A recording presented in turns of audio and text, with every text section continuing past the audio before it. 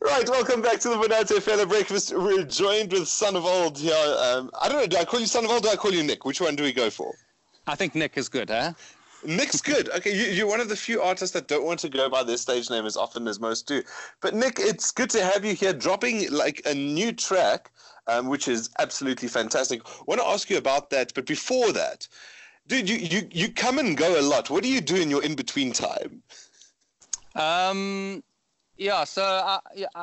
I've always been doing music, but I took a pretty serious gap from 2011 until 2019. I went and studied law and became an attorney, and practiced for about 3 years as an attorney. Oh, cool.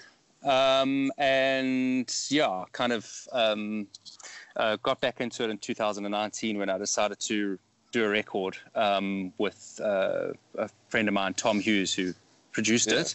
And my wife was in Germany for 2 weeks, so I had the house to myself, and we just decided to track some stuff. Yeah. And out came Ataman.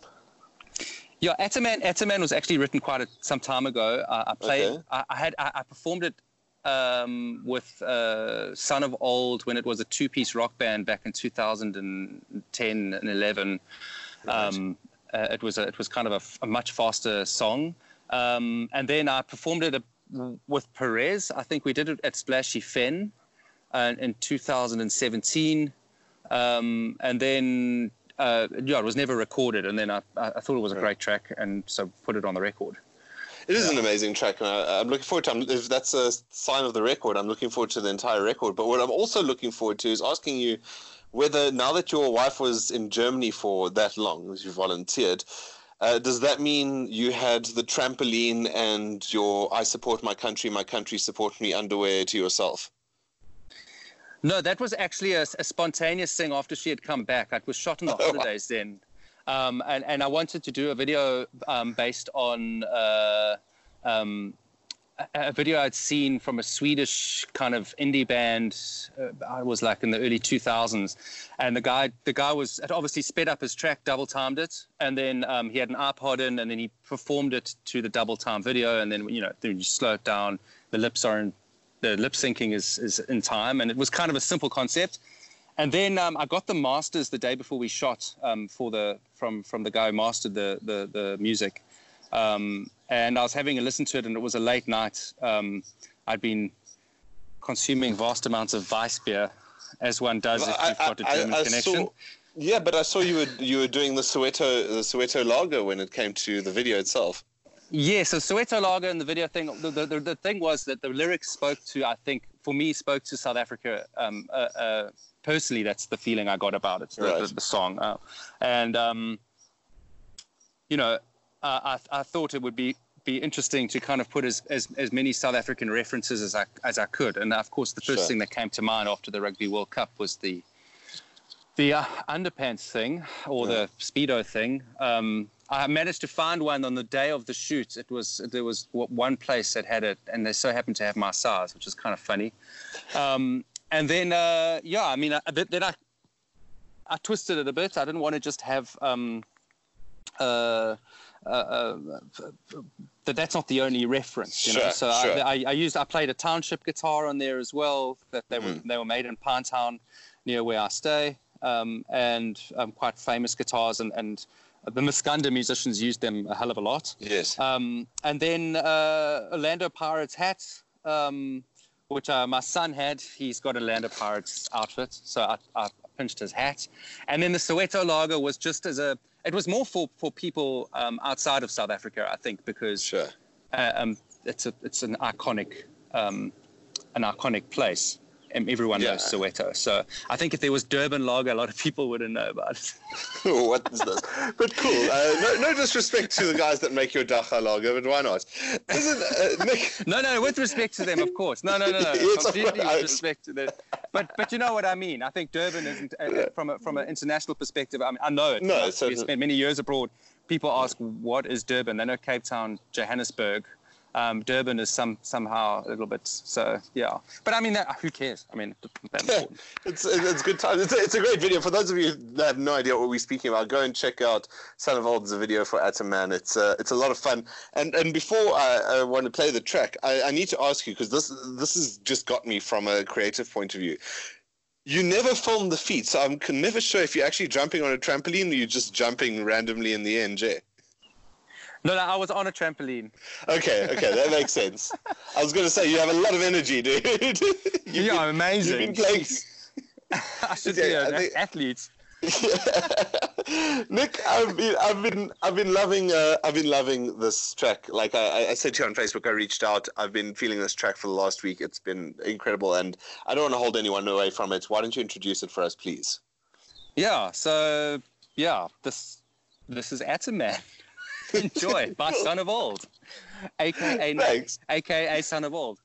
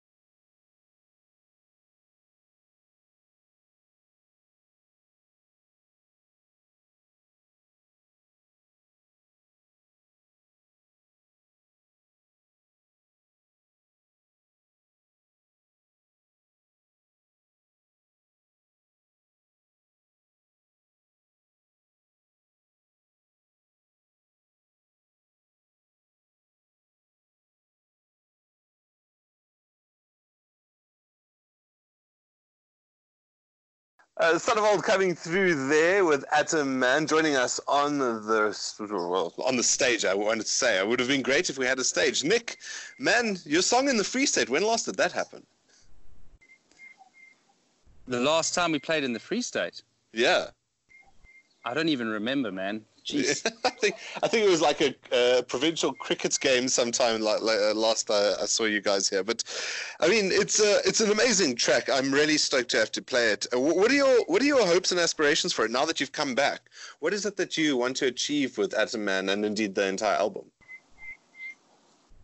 I'm not quite sure what I want to achieve with it. When I recorded the album, I just did it because I felt it needed to be done, and I had a lot of music that I'd written, and I just felt that I needed to put something out, and I didn't quite know where it was going to go. And then I tracked the album, and then I kind of thought, well, this is actually not half bad. What I've done here, and I'm going to try and push it. And I'd had a few projects that had stopped and started, and people that had labels that were difficult at times, and just band members leaving and band politics. And I just thought to myself, well, look, I'm going to do the best I can to get this record out there and take it as far as I can and take control of driving it at least. So Sure. I don't really know where it's going to go. I mean, I hope that it does as well as it can do. But I don't know what that is, and I don't know what to expect, and I don't know what people even like these days, because I've been kind of out of the scene. Not that one writes music for the scene, but I have no gauge really. Sure. So yeah, I'm excited for it, and the nice thing is that the people that I have played it to, everyone has reacted really well. And for myself, often when you record music and you listen back to it immediately, you think this is great, and then 3 weeks later you listen to it and go, it's not as great as you thought it was, and it was only cool because you've just heard it and it's fresh. But it's kind of even, for me, which is kind of weird, but I listen back to it now and again, and I haven't gone back and gone, that's actually not so cool. I'm into it still, and I think that's kind of nice. That is cool. I'm excited to play it to people. I'm excited to eventually perform when that happens, and I don't know. I've got a feeling that this record will have an impact. I just don't know what that impact is really. Sure.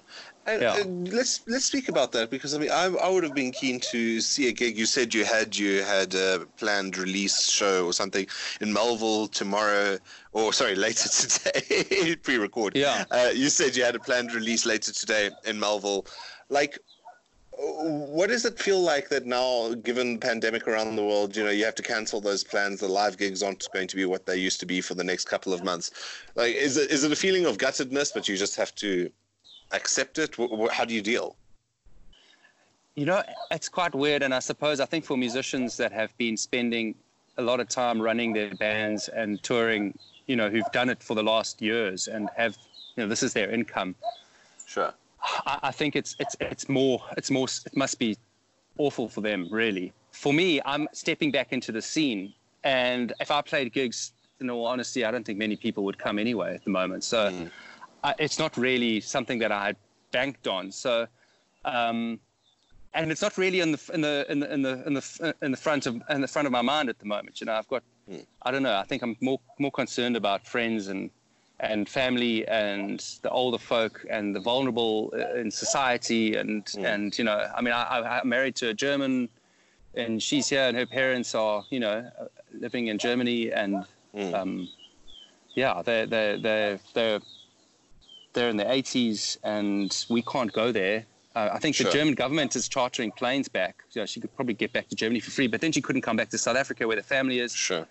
And there's a lot of uncertainty. And I mean, the German Prime Minister, not Prime Minister, the Chancellor, yes. Angela Merkel. Yeah, she said that this is the biggest problem Germany's faced. I mean, since the Second World War, probably worse. And people haven't really clicked that that's where it's going. And look, I hope it's not as doom and gloom as everyone says it is, of course, for us. But yeah, my music is I'm just going with it, and yeah, it's one day at a time right now. So I'm not really gutted at all. I'm just going with it. This is the world we live in. And you also mentioned to me, Orphe, that you've been spending this time learning about social media. I mean, being a muso that came out of the age of, press releases now to when you can do your own thing and just, put out a status.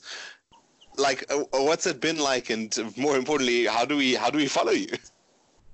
Okay. Well, yeah, I started Instagram, I think, about 2.5 weeks ago. Welcome. Well, yeah. So I'm learning how it all works, and I'm learning about hashtags and ats and having to be educated by people, which is really helpful, and trying to figure out YouTube and all these things, because it was generally done by other people, and I always thought, the musicians should just do the music, but that world has changed now, and the spoiled brat musician that I used to be has to actually wake up and get stuck in there. So yeah, Son of Old is one word, and you can find me on Instagram and on Facebook as well. Facebook had been going for some time. I had a label in Germany that had set that up for me, so there were a few followers there who were suddenly kind of shocked to find out that I was even alive when I posted again. So those are the two channels, and then there's sonofold.com, which is a website that'll be up and running today. And I'm hoping to be able to sell some of the old vinyls from the album I did in 2011, and some of the other stuff, and just those will be the channels. But yeah, it's been interesting, and Yeah, I've kind of it's cool. I'm enjoying it. I would imagine so. You know what I loved about you from the Son of Old days, the Perez days, and everything. What I can always remember from your art is you guys had some of the most amazing like graphics. Your album covers were sexy. Your actual like the names, the way that you guys stylized it was fantastic. Do you have to draw your own album covers now? The first two albums I did in 2008, there's one album called Changes How You Feel that has, I got a friend of mine's daughter to draw the cover, and then we just photographed it, and that was the cover. And then the other album, the Wolf album, was done by a very famous graffiti artist in Germany, which was kind of cool. It's your cliched wolf howling at the moon picture. We were kind of into that, and Steve Albini, the guy that we recorded with, we were all into wolf shirts when we were in America. Cool. So it was kind of cool. And then this record, I was helped by a friend, and I don't know who she got to pull favors, but yeah. The cover for the single that's now you'll see on Spotify is just my finger in front of, you can't really see it. I put the logo in front, which someone else designed. It's just a finger of me, my finger, and a picture of a pill, which was a tranquilizer I needed to take because I was stressed. And I was just sending that picture to my sister, and I was saying, is it really this small? Is it going to do something? And it became the cover of the EP. I don't know what the tranquilizer was called, but it worked, definitely. Okay. I was a bit stressed at that time. So it was kind of spontaneous and pretty odd. Oh, fantastic. Well, Nick, not to keep you any stress any longer, go have your Soweto lager, go have your tranquilizer. But thank you so much for joining us here on the Monate Fela Breakfast, man. Yes, thank you so much for having me. It's been wonderful.